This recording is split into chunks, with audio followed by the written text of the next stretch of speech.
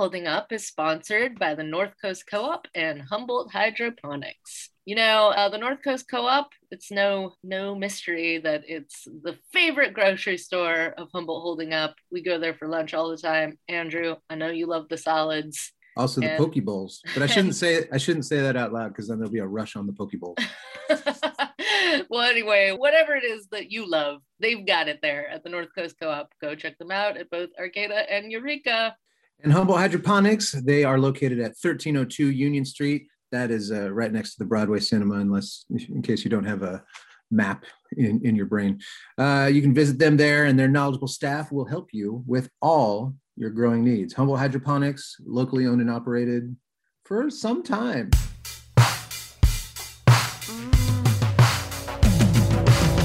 It is a special election edition of Humboldt Holding Up because everybody remember democracy? We're still doing that for now. We thought with the June primary just a few days away, we would gab about the races and measures that we here in Humboldt are lucky enough to get to vote on. First, let's do some quick introductions. I'm your host, Andrew Goff. And I'm your host, Stephanie McGarry. Also host. Well, I'm not your host. I'm Tom Wheeler. For identification purposes only, and not to imply any endorsements, I am also the executive director of EPIC, and I am a co-founder and co-director of the Redwood Coalition for Climate and Environmental Responsibility, or ROCKR as we go by. Right. And then, of course, we have Hank Sims, our own Hank Sims. Hi, everybody. Yeah, I'm here. Hello, editor-in-chief of the Lost Coast Outpost, if you've heard of it. I'm partly here. Yeah. We can't see you, but we can't see Hank, but that's okay. Yeah. The listeners won't be able to see you anyway. So, and I was trying to think of a way to justify why, Hank obviously follows this stuff because it's his job. And I was trying to think of a way to justify why we invited Tom to be here. And the best I could do is just like, sometimes I log on to the hellscape that is Facebook and yet I see Tom being a responsible citizen who seems to be, up on things, informed, in the mix. And so I thought, maybe your voice would be good for something like this. Well, I sound like a Muppet, but maybe my voice will be good for this. My wife had no idea why you invited me onto this. She thought that she should have been invited because she has better. Is she in the next room? Get her in here. We'll take her. I know, unfortunately. Okay.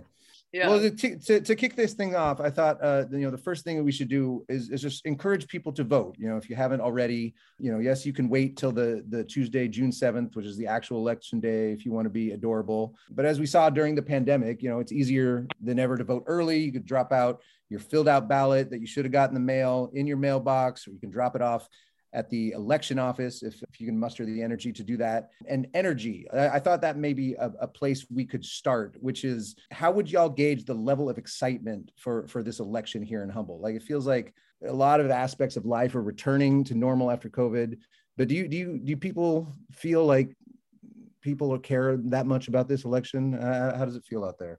I feel from a journalist perspective that yes, people are caring because the level of insanity has kind of ratcheted up quite a bit. The level of back channel communications and people angry about this or that from every single side and wanting to make their case to us as to why we're wrong and we should see things their way is huge. So that's always a measure that I use of election enthusiasm. Yeah. Feels great to be back, right?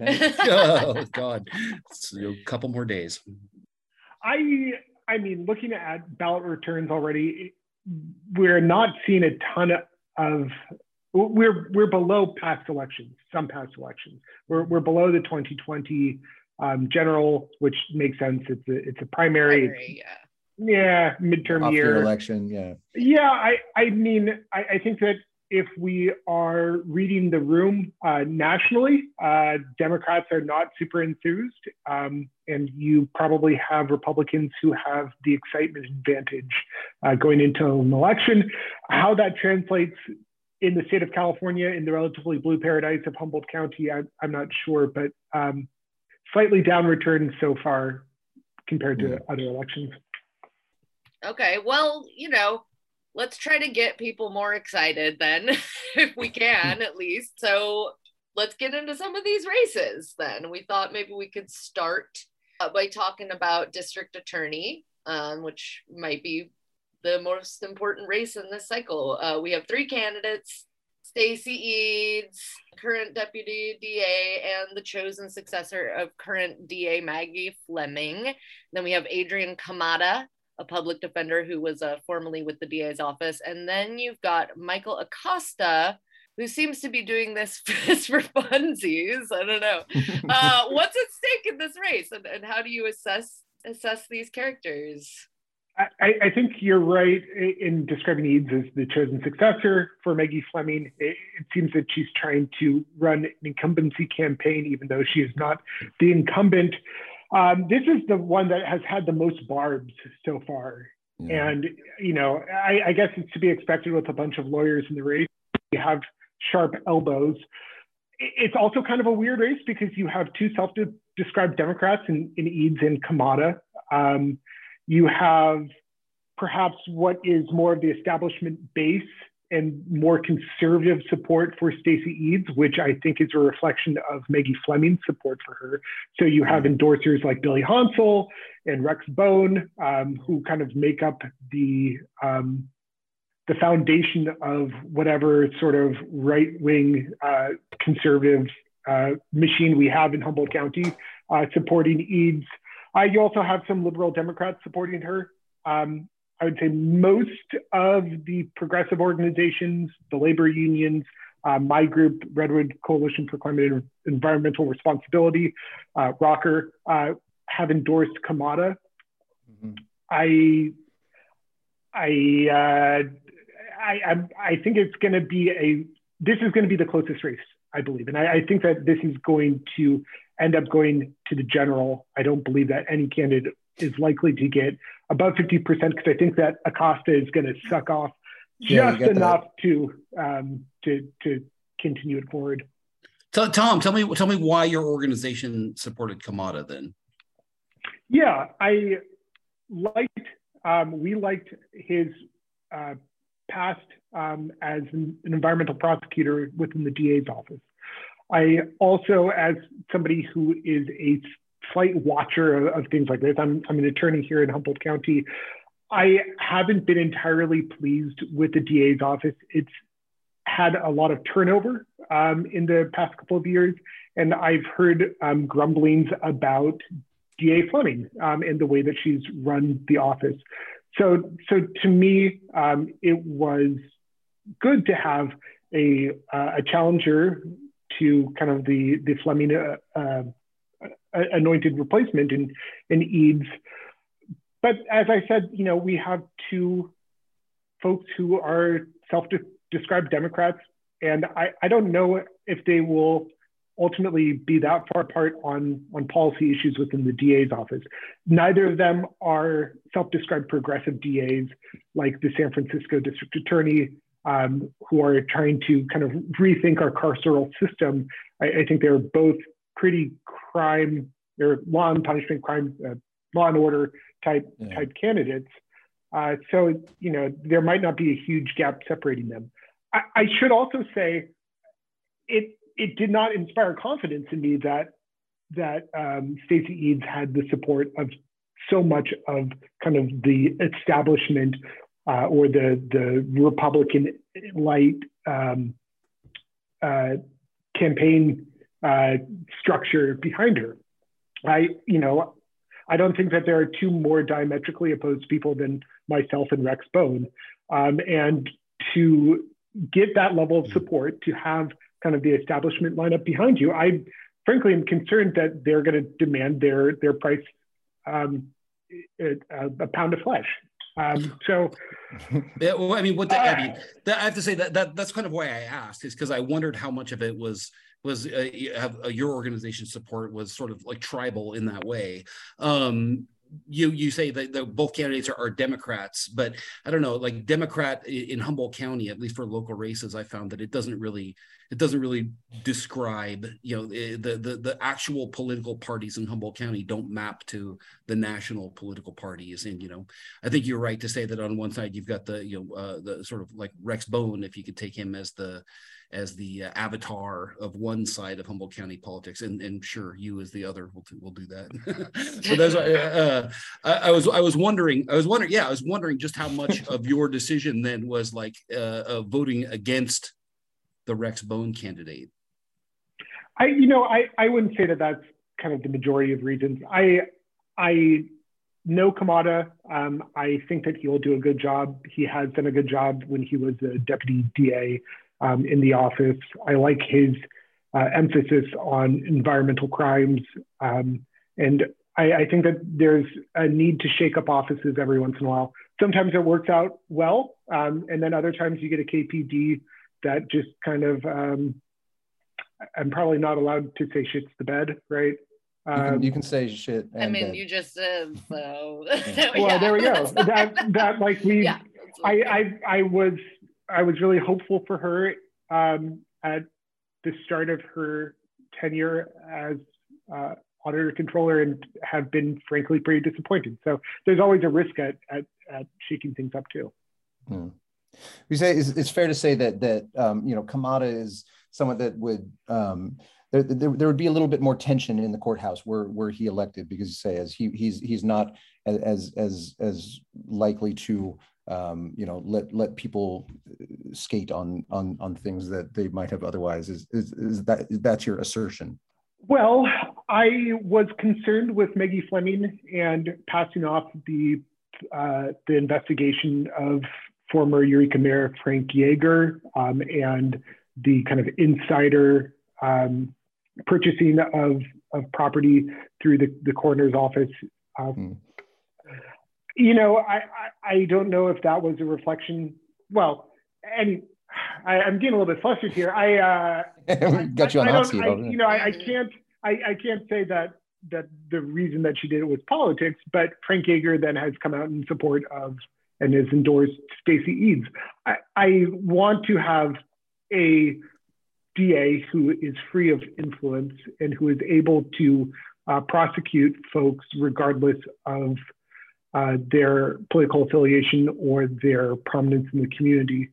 This is not to say that Stacey Eads wouldn't do that, but I am confident that Adrian Kamada would.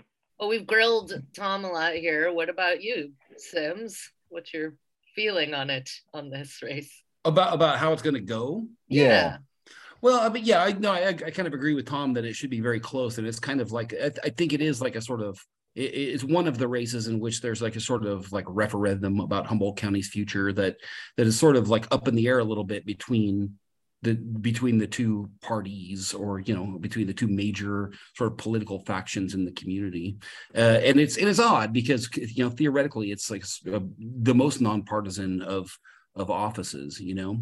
And it's odd since you have to stretch back to Paul Gallegos days to see a time when the DA's office has been this politicized, maybe because, Maggie Fleming was sort of elected, with broad coalition support. Was it 8 years ago, I believe? So it's a little bit odd that it has, again, politics has focused on that office. And I'm not quite sure of the reason why, actually. I think it's just a reflection of increasing partisanship in all of our lives. And we have now what progressives might call the conservative candidate in Eads, who might not be as conservative as progressives make her out to be, and the more progressive candidate. And we are seeing a reflection of our national partisanship here in Humboldt County in a smaller scale.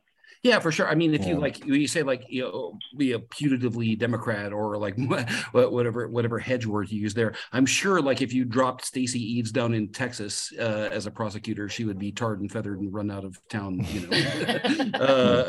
next day. But yeah, so it's strange how it maps in that way. I have developed a great deal of respect for Michael Acosta throughout all of this. He participates joyously and thoroughly in our LoCO election subsite, where he answers all questions. And in the debates, he comes off as very intelligent. But you'd agree that he's doing this for fun, right? Or what's your? I'm not exactly clear why he's doing it. I mean, we should say that he is. There are cases, drug trafficking cases currently pending against him. Does that figure into his thinking? His calculus about running for lead prosecutor? I don't know. I think he knows he's not going to be elected, but I do think he is having a great deal of fun, whether or not he's that's having a lot of fun. Yeah. Well, we got to push this along because if we spend this much time on every topic, we'll be here all day. So we want to switch over now to what has to be the most high profile auditor-controller's race in the history of anything. The nation. I don't know. Yes, I don't know how to measure that, but let's go with it. So in this one, obviously, you have current AC Karen Paz Dominguez, who's the young progressive firebrand, who also happens to be being sued by the state for failure to meet financial reporting requirements, and who seems to have nearly the whole of county government perpetually pissed at her. And then you have Cheryl Dillingham, who has experience in this field, but whose most important trait to her supporters would seem to be that she's very much not Karen. What do you think? What do you think, crew? Jump in here. How did we get here? First of all, this is wild. I don't know how we got here. I think that it's going to be a blowout, and this is the race where it's going to be decided here in the primary, obviously. But I will eat a hat. Eat a crow, whatever the expression is, if Cheryl doesn't win like 60-40 at least. Well, you must not have seen the LoCO straw poll, which was very close, through no manipulation of anyone, I imagine. Hank, what do you think? I don't know. I guess I would think. I guess I'd be a little bit more hesitant than Tom. I'm not sure if it's going to be quite the blowout as all that. But I do think Cheryl Dillingham will likely win, largely because, as I've been saying, that it's really rare for an elected official to be able to directly affect and sort of irritate and annoy and anger so many people, like directly, like in their paychecks, in the receipt, the transmission of funds to like local fire agencies and nonprofits, and everybody in the county is affected in one way or another by the sort of, I would characterize them as failings of that office in the last 4 years. Of course, she places the blame elsewhere, but it's a really powerful narrative. It's a really, really, really powerful political narrative that she sort of provides for people, which is a young up and comer, dare I say progressive, Tom, person looking to fight the corruption in the system.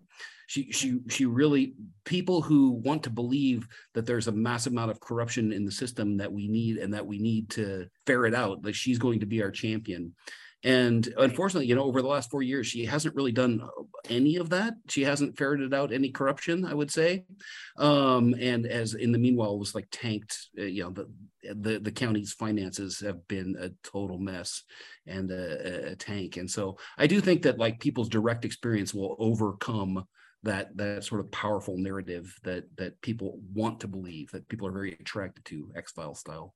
Yeah, I mean, can we put a number on the amount that Karen's misdealings have cost the county? People have tried to do that. Yeah, I mean, every once in a while, there's a new report, $100,000, that we'd have to pay out of the, a few $100,000 that we have to pay out of the general fund to cover for this or that. But that's all happening really slow. So there's lots of problems. Normally I would say that the Democratic line candidate has the best chance to win, given the political makeup of our county. But there are enough conservative voters. There are enough disaffected Democrats in this race that I don't think that she can stay in office. She has power of incumbency, but it's not going to work in her favor here. Yeah. Yeah. Okay. Yeah, I think that's a good place to leave it. I think that's the predominant view on this. So let's move over to the 4th district supervisor race. But before we do, I think it's very important that we reveal a bias on the panel. Why don't you out yourself here, Tom? My wife works for Natalie Arroyo's campaign, and I'm personally friends with both Natalie and Kim. Okay, so we will let you talk on this subject, but I'm just encouraging everyone to not listen to anything that you have to say. Extremely biased, right? That is just my middle name. Yeah. Here I have a pecuniary interest in the campaign because of my wife, though. So this is legally different. Okay. So. Hold on. So in addition to Natalie Arroyo, we have two other candidates. Yeah. Natalie's fellow termed out Eureka City Council member Kim Burgell and former council member, current planning commissioner Mike Newman. And I thought, but maybe we start by talking about the dynamics of this race, because we have two traditionally more left-leaning candidates and one more right-leaning. How do you think that that's going to affect a race in which, if no one gets 50%, we go to a runoff in November? It's quite possible we go to a runoff in November. I think that Natalie's going to get the majority she's not going to get a majority of votes necessarily. I'm not sure if she'll make it above 50%, but I think she'll be the lead vote getter. And my guess is Mike Newman will be second and Kim third. In terms of campaign financials, if that tells you anything, Mike is doing the best. He has the most money, most cash on hand. Natalie second. Kim doesn't have very large coffers. Kim has always run races, though, by doing door knocking and by being a wonderful and personable person. And that's what she's doing again in this race. So I think that she'll be able to get a surprising number of votes because she's a delightful person and she's built up really strong relationships in her time in Humboldt County. So I'm not going to say that she's not a Michael Acosta in this race, no. Right? To call back to our DA discussion, she is a legitimate candidate. I just think that Natalie has earned more of the kind of quality endorsers. There's, I think, more of a buzz about her campaign, and I think that she's going to ultimately win. My guess is that this gets kicked to the general in November. Well, let's get a less conflicted pundit in here. Jesus, what do you think, Hank? How about what these people stand for? How would you describe them just as political characters in the Humboldt landscape? Yeah, that's interesting that you say, you called them at first two left-leaning candidates, Natalie Arroyo and Kim Burgell, and one more conservative candidate, Mike Newman. And in a way, I think that's true as far as it goes. But then there's also a sort of cultural or socio-political aspect of it, whereas I think so Natalie, as Thomas Wheeler says, sorry, reading his name here. Natalie is like the technocratic, sort of the technocratic candidate. She's got a lot of what Tom called quality endorsements. She's sort of, in a way, I wouldn't say establishment necessarily because it would depend on what you mean by that. But the sort of professional class, I suppose, is sort of she's wonky. She's wonky. Yes, exactly. She's very policy oriented. And whereas I think like Tom said, Kim Burgell's appeal, a lot of it rests in her being a very, very, very good person, which she is. And I think that there's a lot of old Eureka, new Eureka sort of politics behind this. I don't think that, for example, that if it goes to a general election, that all the Kim voters would vote Natalie because that's the political side of the equation that they're on. I think both Mike and Kim are old time Eurekans, and that matters to a certain number of Eurekans that they've been here for a very long time. I think Mike grew up here, Kim grew up here, and that matters to a lot of people. So I think there's sort of the overt politics, the policy politics of it, and the sort of socio-cultural politics. I think it might be here for a long time, but I don't believe that he was born here. I think he came up in the 1980s. So, I mean, longer than I've been alive, but yeah. So someone's done their Oppo research. Yeah. Well, it might be interesting to talk a little bit about, the makeup of the board, because I think for right now it's kind of a 3-2, right-leaning entity, but with this coming election cycle, that could change. How important is that to us as a county?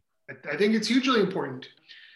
For the past decade, since we had kind of a conservative takeover of the Board of Supervisors, our local politics have been far more conservative than our national politics. If you look at party registration, if you look at voting for things like president or Senate or Congress, we consistently elect Democrats in Humboldt County. We are, as I said, nearly 50% registered Democrats, with no party preference coming, I think, second before Republican registration. So it is a blue-leaning county for sure. But as you say, we have 3 right-ish, center-right-ish leaning supervisors in Bushnell, Bass, and Bone. So I think that this is a natural realignment to make our local politics more like our national politics. I fully hope that, come the end of this election season, that we have 3 more progressive supervisors. I don't have a great read on the 5th district, and that's where we're going now. We'll move over to that. So in the 5th district, obviously we have incumbent Steve Madrone taking on, I don't know, real estate guy Larry Doss. And you say this seems like an interesting one because, like, I don't know, my perception is like the demographic changes in McKinleyville over the years would seem to favor Madrone, who's the more progressive candidate. But at the same time, you have 3 of his fellow supervisors have endorsed his competitor, who also happens to be very well funded. So, like, I don't know, how would you size this one up? Yeah, Madrone previously knocked off the incumbent to gain that seat. As you say, McKinleyville is changing. I think that it is becoming more left-leaning. Steve is a very liberal candidate. He can, I think that ultimately probably things favor him. Money doesn't always win elections. Anyone can ask Anthony Mantova this. It can only get you so far. And although Larry Doss is sitting on a Scrooge McDuckian pile of money, I don't know if that's going to be sufficient to win him the race. Mm-hmm. Hank, you've been here longer than I have. What's your take? I mean, yeah, I would mostly agree with that. I mean, Larry Doss is kind of it will insult people some that he is, relatively new to the district, if we can put it like that. That he changed his official residence to the 5th district to run for it. At the same time, you think really though? You think people care about that? Some people will care about it. Sure, yeah, some people care about it. I believe. Yeah. I think it just feels like we're in such a red team, blue team world that it seems nobody that would have been inclined to vote for him will not, because his residency is well. There's red team and blue team, and then there's like 60% of are just normies, who don't like geek out on this kind of stuff the way Tom does, so I don't know. I think but at the same time, I don't know. There is like a sort of I don't know. I believe that Steve Madrone will win. He won it was a very close race last time. Yeah. When he first took office, but but there is a significant sort of conservative presence in McKinleyville, and people who and again, you have to sort of define what that means in board terms, in county political terms, about land use issues, about building, about about marijuana, cannabis cultivation, the cannabis industry is like a sort of conservative cause celeb, I would say, in these days. That's big in the 5th district, but I do think that with Madrone's support from tribes and just sort of the old hippie class, that he will probably he's probably looking good, but it'll be close. It'll be closer than in Eureka, I think.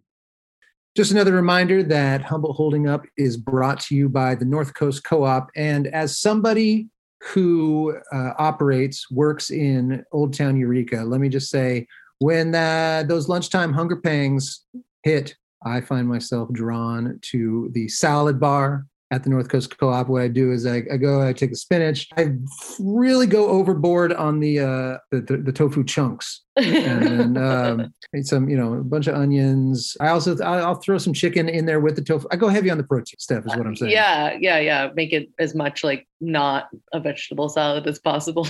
It was really hard for me. The salad bar went away during COVID for obvious reasons for a little bit. I remember that was back. Really hard on you. It was really hard on me, but it's back. And and then I cover it all with the balsamic vinaigrette. Because it's like in my mind I'm doing something healthy for myself, but I don't know if I ultimately that's what happens. I like a fat salad. Well, there's no place better to make yourself a fat salad than at the North Coast Co-op. So let's go get a salad right now, Andrew. I can't wait. Right now. So Steph, there's a bunch of grow shops in Humboldt, right? I think so. Yes. And one of those happens to be Humboldt Hydroponics, which is located at 1302 Union Street. Do you know where that is? Yeah, of course. That's right over by the Broadway Cinema. That's correct. There you go. And Humboldt Hydroponics is committed to helping their community through tough times by providing discounts, keeping prices down whenever possible. Oh, well, do they have soils, nutrients, supplements? Yes. Yeah. What about trellis, bamboo stakes, watering tools, pH solutions? Generally liquid. Look, they have lighting, LED and otherwise, trays, inserts, perlite, rock wool, fans, et cetera, et cetera. Wow. They have everything. And where is Humboldt Hydroponics located again? 1302 Union Street. Right by the Broadway Cinema. That's right. Give them a call at 707-443-4304. Yeah. What if this comes to pass, that Madrone wins in the 5th and Natalie wins in the 4th, like how do you think that will tangibly affect the nature of our politics, or what becomes priorities for the Board of Supervisors going forward? Yeah, I was curious to hear Tom speak about this, because you were talking about like bringing the board, the political makeup of the Board of Supervisors in line with like our national political preference. But what does that look like at the county level? Like, I think that there is going to be a number of controversial things coming up in the next decade as we try to rapidly decarbonize Humboldt County. That is going to further push on this rural resentment that I think we can sometimes feel from folks in county lands against our more urban jurisdictions, as we try to upzone in our urban areas, as we try to electrify things. For example, I think that we can perhaps look at the North McKay Ranch subdivision as an example of a vote that may have changed with a different board. So this is a proposal to subdivide an area outside of Cutton to create a new housing development. My group, when I'm putting on my executive director hat of EPIC, we advocated for the project to be 100% electric development. So no methane gas hookups, no gas stoves, no gas heaters, no gas water heaters, have that all electric as a necessary measure to combat climate change. We had 2 votes on the Board of Supervisors to add that as a condition of this project, and it ultimately didn't pass.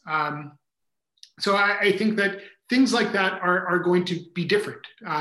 If we were to go back in time and relook at the last general plan that was passed, I think that you could see the influence of a conservative Board of Supervisors there that had very lax standards on rural development, a very permissive regulatory regime to allow for rural development as a consequence of, Hum CPR and others pushing their candidates to get onto the Board of Supervisors.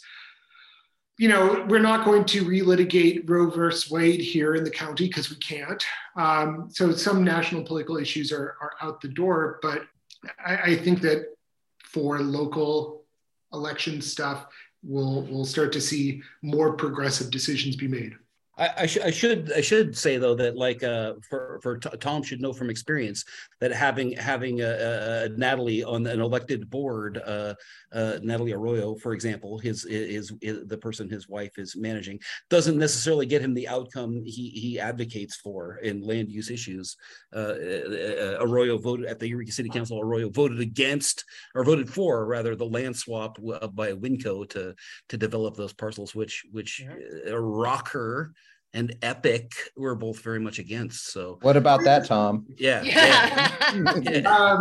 Well, I will be the first to point out the votes that Natalie and I disagree on.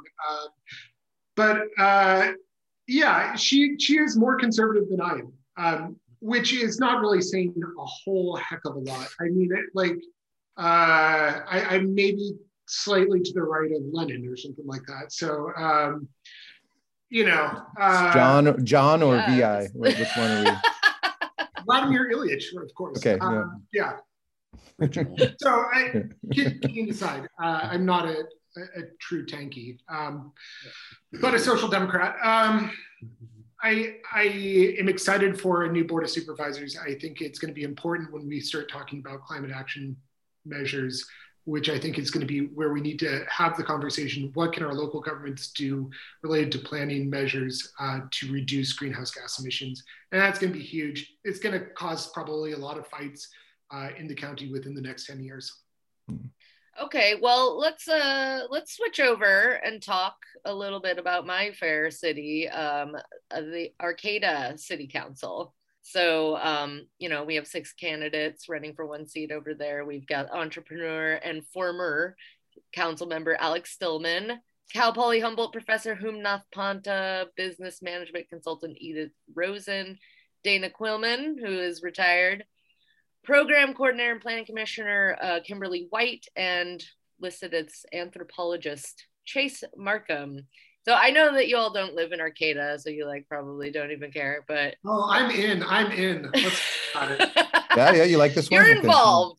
This is with Arcata, it's very different from sort of what you've been discussing with the sort of, political leanings, Tom. In Arcata, we don't ever have these sort of obvious, or maybe not always obvious, but in some of the other races we have conservative or progressive candidates, and in Arcata it's progressive or ultra progressive. It's left or left or sometimes even so far left that they're almost wrapping around back to the right. So yeah, I mean, I gotta admit, as an Arcata person, with that always being the case, where I'm okay, they're all progressive, sometimes it's hard for me to think of it. Sometimes it has me kind of stumped, and sure, I'd love to get your perspectives. Well, so I see 3 candidates really actually trying. Yes. Edith Rosen, Alex Stillman, and Kimberly White. Yeah. I would say I see the most yard signs for Kimberly White and Alex Stillman. Yep, same. Yeah. Kimberly White is really interesting. She ran for city council before. She is an organizer in the Valley West community of Arcata, which in Arcata politics is always kind of the forgotten or the dumping ground, right? That's where chain stores are allowed to have locations in the city, is in the Valley West neighborhood. That's where a lot of the low-income housing development has occurred. I feel bad for Valley West, so I appreciate Kimberly White and am personally rooting for her because I think that Valley West needs to have a voice on the Arcata City Council. Arcata, unlike Eureka, does not have a true ward system, so the city votes for all candidates. I would love to see a ward system be developed for Arcata because I'm concerned that Valley West, which is the most diverse and poorest neighborhood in the city, gets forgotten often at Arcata City Council. I think the largest competition against Kimberly is probably going to come from Alex Stillman. Alex is a very well-known quantity. She's served multiple times on the Arcata City Council, separated by decades, in fact. Yes. And she's well-known. She does a lot in the community. God bless her. I like Alex Stillman. I would call her a friend. I don't know Edith Rosen as well. from everything I've read online, she seems like a nice and progressive candidate too. So I don't know if this is, you need to get a couple elections under you to realize how to run a really good one. That might be the case here. So, in my handicapping of the race, I would say Kimberly White might have the edge, followed by Alex Stillman, then Edith Rosen. I'm not sure how many like weird QAnon conspiracy theorists are out there, or anti-vaxxers who might vote for Quillman. Is that? Yeah. I'm gonna say not that many. I don't know. I don't know either. You never know. Arcata, yeah. And that's a plurality election too. Like whoever comes in first, there's no runoff in this race. Yeah, whoever comes in first, even with a minority of the vote, wins. Right. I'm not up in Arcata as much. I don't see the Kimberly White signs. I have supposed for quite a while that Alex Stillman is just going to win again, which is going to be a problem, I think, for Arcata.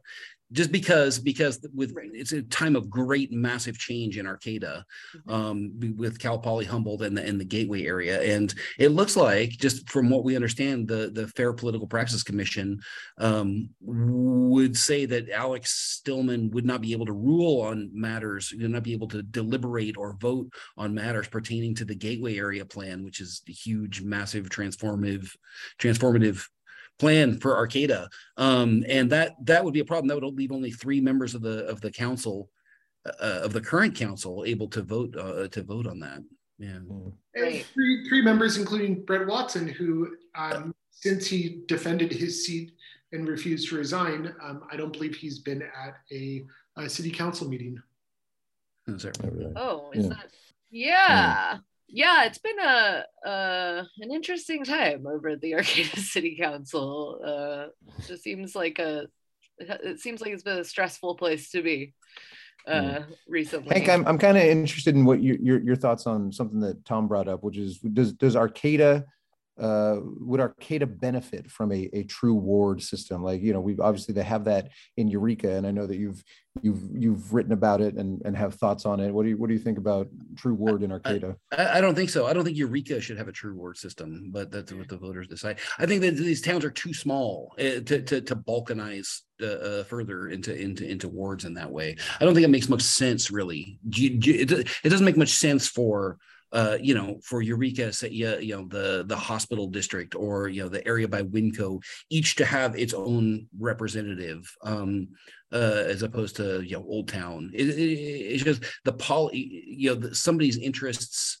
I mean, you could say a little bit that, like, the area by Winco, whichever ward that is, second ward, for example, it's poor. There's a certain demographic, but that doesn't really hold true throughout the city. The city's pretty mixed and pretty homogenous as it is, and so I think that all of our cities are too small to really bother with other than Valley West, other than the desire to have more representation from in Valley West. I can't think of any other real beneficial reason for Arcata. Like, I think Valley West is very clearly its sort of own district, but then the rest of town is like Hank said, kind of just too small and all kind of connected. So yeah, I would agree about Eureka. I would say it's more homogenous. I think Arcata has kind of more neighborhoods, more discrete neighborhoods than Eureka does, with Sunnybray kind of off on its own area.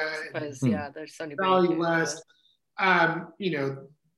You have the folks who live up California. They're pretty significantly different than the folks who might live in the Gateway in terms of socioeconomic standing. So I can see more of a case for it for Arcata. And I think that especially the point to the ward system is to allow for communities to be able to choose a candidate of their choice, and this has historically been on racial grounds, where we want to allow for a majority Hispanic area to be able to elect a Hispanic candidate. And this has been one way that we can implement the Voting Rights Act, California Voting Rights Act. So Yeah, I'm pretty sure you can't do it in Arcata though, right? Because Arcata, general law city, I don't think you are allowed to have a ward system. Oh, well, there you go. Okay. Oh, sorry, Tom. Didn't somebody put? I think that Paul Patino was pushing for this in the past too. Yeah. Yeah. Well, to wrap up Arcata, like our prediction is that Alex Stillman is going to stomp, and then Arcata will have to deal with that. Is that that's been my prediction. I'm not as in tune. I'm not on the ground there. I don't see the yard signs, but I'll take the hot take that Kimberly White will nudge out Alex Stillman. Okay. I like it. All right. Yeah, there. All right. Well, let's move back to the county stuff. I want to kind of quickly move through the remaining county races. For judge, we have Ben McLaughlin taking on Stephen Stewart. The issue that what did I say it wrong? No, you didn't. Oh, okay. No, it's fun. Like the judges taking on each other is a fun image, is all. Yeah. But the rumble of the robes. Yeah. Okay. Yeah. So the issue I've seen raised in this race that seems to have garnered the most attention is that McLaughlin is in a romantic relationship with another sitting judge, which has had people pondering what potential complications that could lead to down the line. Any thoughts on the judge race? As an attorney, I'll pull out that and use that here. I don't think that that's going to lead to that many conflicts that would force both of them to recuse themselves. I like Judge Neal. I think she's done a really great job on the court, and she's rolled against me, so I can say that too. So this is not just bias here. I don't have a preference between the two. It seems that Stewart has garnered more of the Democratic Party kind of organs, the labor unions and whatnot, than McLaughlin. But both seem like decent enough candidates for the race. I don't know. I don't have a good finger on the pulse of this one. It's a relatively down ballot race. So I imagine that something like a Democratic Party endorsement is going to go pretty far, because you're going to start using proxies if you are a low IQ voter, which I don't mean low IQ as if you're stupid. I mean that you just don't pay attention to politics in the same way, that you're going to start using proxies, and based on proxies, Stewart probably has more endorsers for the majority of Humboldt County voters. Yeah. But they're both exactly as bland as you want a judge to be. So that's. I commented yesterday, looking at their pictures side by side, that they look like brothers. Like they could. Oh, interesting. Yes. Okay. The Bland brothers. Speaking of bland, so then we have clerk, recorder, registrar.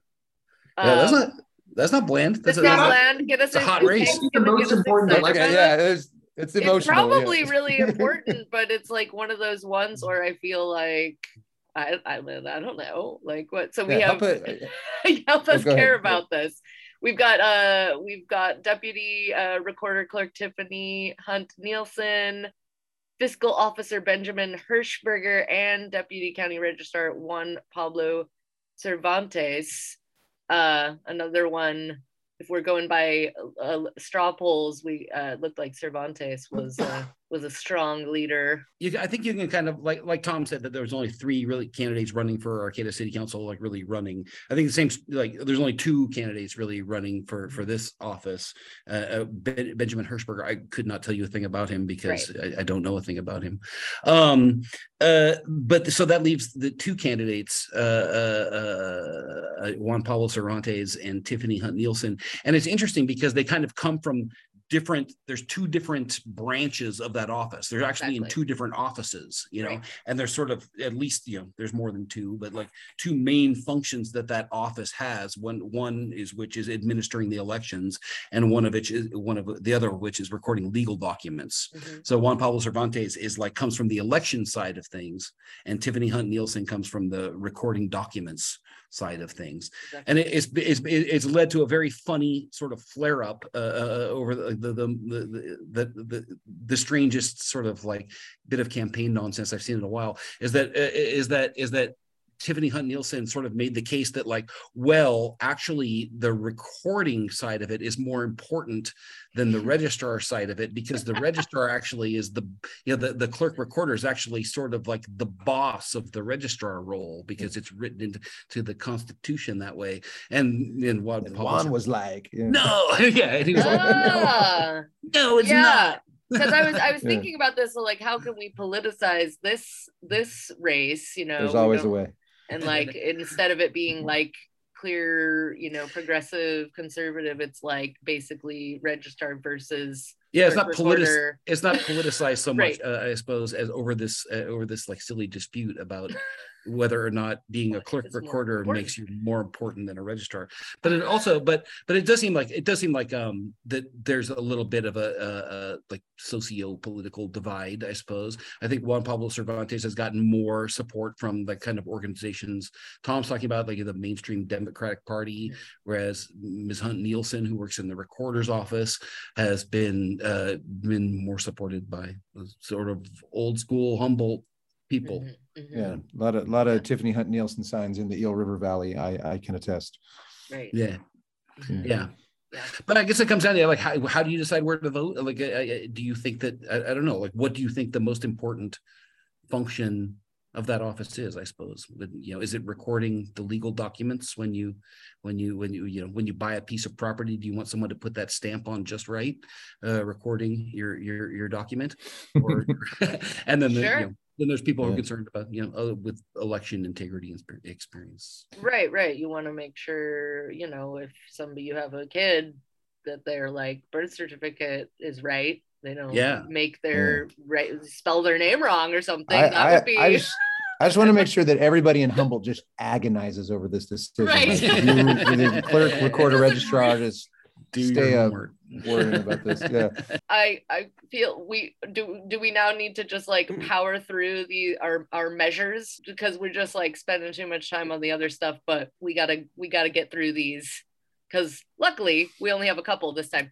So we have Measure J, the hotel tax. It would raise the county transient occupancy tax from 10% to 12%, and also add that text to RV parks and campgrounds. And that goes toward maintaining county services like 911 response, children's mental health services, repairing county roads, and supporting the local arts and theater.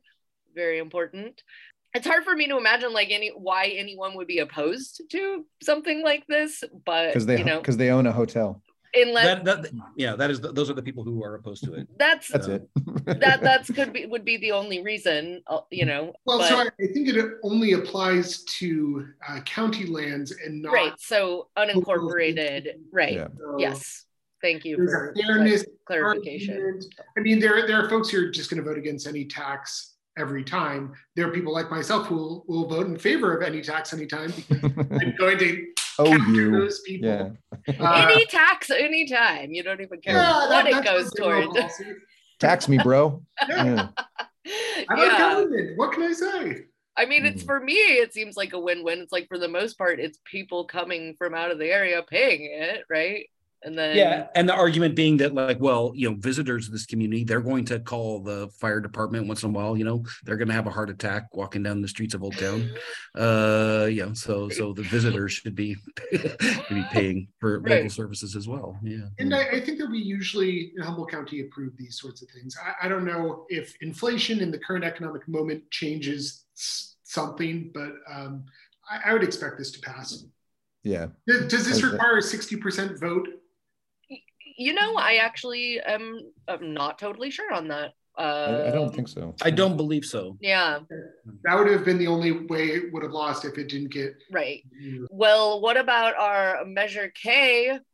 We already know Tom will be in support of this, because it's a registration fee on vehicles. So it's just extending. It's the abandoned vehicle abatement program renewal. So if the measure passes, people will continue to pay a registration fee of $1 per vehicle, or like $2 for some commercial vehicles, for the next 10 years. And then that money goes toward removing and disposing of abandoned vehicles that are just, hanging out and blighting our community. Again, why would anyone not want this?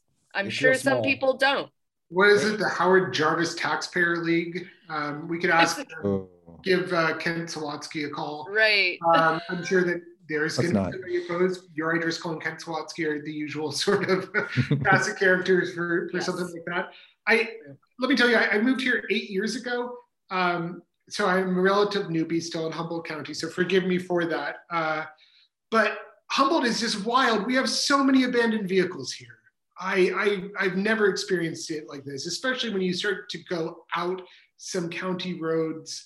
And I guess the story is that these are like trim scene vehicles that get dumped after the season and burned.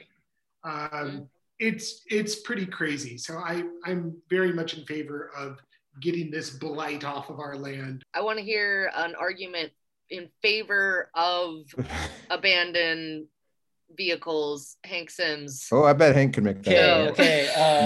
Yeah. No, well, that's a really tough one. It provides a habitat for wildlife. It's right. it's colorful. It's part of our local heritage and our character as a community. Right. Yeah, Use them for target practice. People need them for target practice. Yeah, they're fun to mess with. Like I've had a friend's car. They were parked at a trailhead once, and somebody thought it was abandoned, and they just went and broke all the windows and they were gone for 5 hours. Right. I think that there's also a cost by having so many abandoned vehicles that everyone thinks that your beater car is just going to be abandoned if you park it at a trailhead. Right. Yeah. Well, okay. So measure K, we think, passes. Passes. Hank, yeah. Okay. It's only $1. People, come on. It's $1, right? $1. Yeah. Okay. Well, that is all of the things that we had slated to talk about. Was there any thing else election related that you think is worth bringing up, either of you, that we didn't get to? We don't know. I've been thinking about this, but it looks like we won't know exactly what we do and don't know at the end of election night. Usually, in the past, like all the votes have come in and we're able to, see the great bulk of the vote counted. But since COVID and since vote by mail, universal vote by mail, and also the return of precinct voting, like Tom said at the beginning, we've had very poor returns so far. There were like 86,000 or so ballots mailed out. And as of this morning, only about 11,000 of them had been returned. Yeah. So we don't know if people are going to turn those into a drop-off site or mail them or go into their precinct place and vote like we used to do pre-COVID. So it's going to be a big mess. And I wouldn't expect, if races are close, we won't know for months or for a month. Right. And we saw that a bit in the last COVID election, and some things even really, really turned around from what we saw initially too. So that all comes down to how our local elections office has decided to count ballots, right? But could that not change because we're in this kind of new era of voting now? No, they count them as fast as they can. I mean, so I was talking to the elections manager, Juan Pablo Cervantes, one of the people running for clerk recorder registrar, this morning, and he said, if we have time to count them as they come in, we'll do that. Like in other states, you remember from the last presidential election, in other states, no, you can't count them until the polls have closed. But no, we count them as fast as they can. Right. But they all have to. It's a laborious process. Especially with absentee or vote by mail ballots, because an election worker has to, one by one, feed those into the machine. And you might not get those until election day, and you might not get them until after election day because they can be postmarked by election day. So we don't know how much of the vote is going to be, how much of the vote there will be, what the turnout will be, or how much of it will be counted on election night. So it could be a while. Well, no matter what level of a clusterfuck it is, I assume, Hank, you will be on the desk and watching these things on election night, getting the information out as fast as possible. Yes. And Tom, where will you be on election night? I am volunteering at the polls. You can come find me at Eureka Vets Hall. I will be cheerfully attending to your voting needs. Excellent. Come find Tom. Okay. Yeah, and vote early so that I don't have to stay there till like 1 a.m., which is the usual case if we're just swamped. Okay. I'm gonna come right at the Okay. very end. No, I wouldn't. Yeah. Wasn't that also 2020? I feel like we had this really like at the end, right before they were closing the line, was like around the block. Wasn't that? I was working the Fortuna polling place for the 2020 general, and yeah, folks were getting in line at 7:59 or something. I think it closed at 8. Yeah. And we didn't get everybody through the door to vote until past 11, I would say. Yeah. Well, why don't we do this to end this? We'll just go reverse order through everything we went, and does everybody, just say their prediction on what they think is going to happen here? Both the measures we all said that we thought they would pass. But okay, clerk, recorder, registrar, Tom. 1. Hank. 1. Okay. Yeah. Arcata City Council. Kimberly. What's her name? Alex. Yeah. All right. The fighting fifth. Tom. Madrone. Okay. Sorry. Both thinking Madrone. Okay. Fourth district. Runoff, but Natalie will be in the lead at the close of election day. Okay. That seems safe. Auditor-Controller. Dillingham. Okay. Dillingham. And then the big one. This is the tough one. DA. Who you got, Tom? I think it's going to go to a runoff, and it's going to be close between the two. If I were to have to guess who might have a lead, I will say Kamada. Going Kamada. Hank. Yeah, that sounds right. Okay. Great. All well, right. that was easy. That was too easy.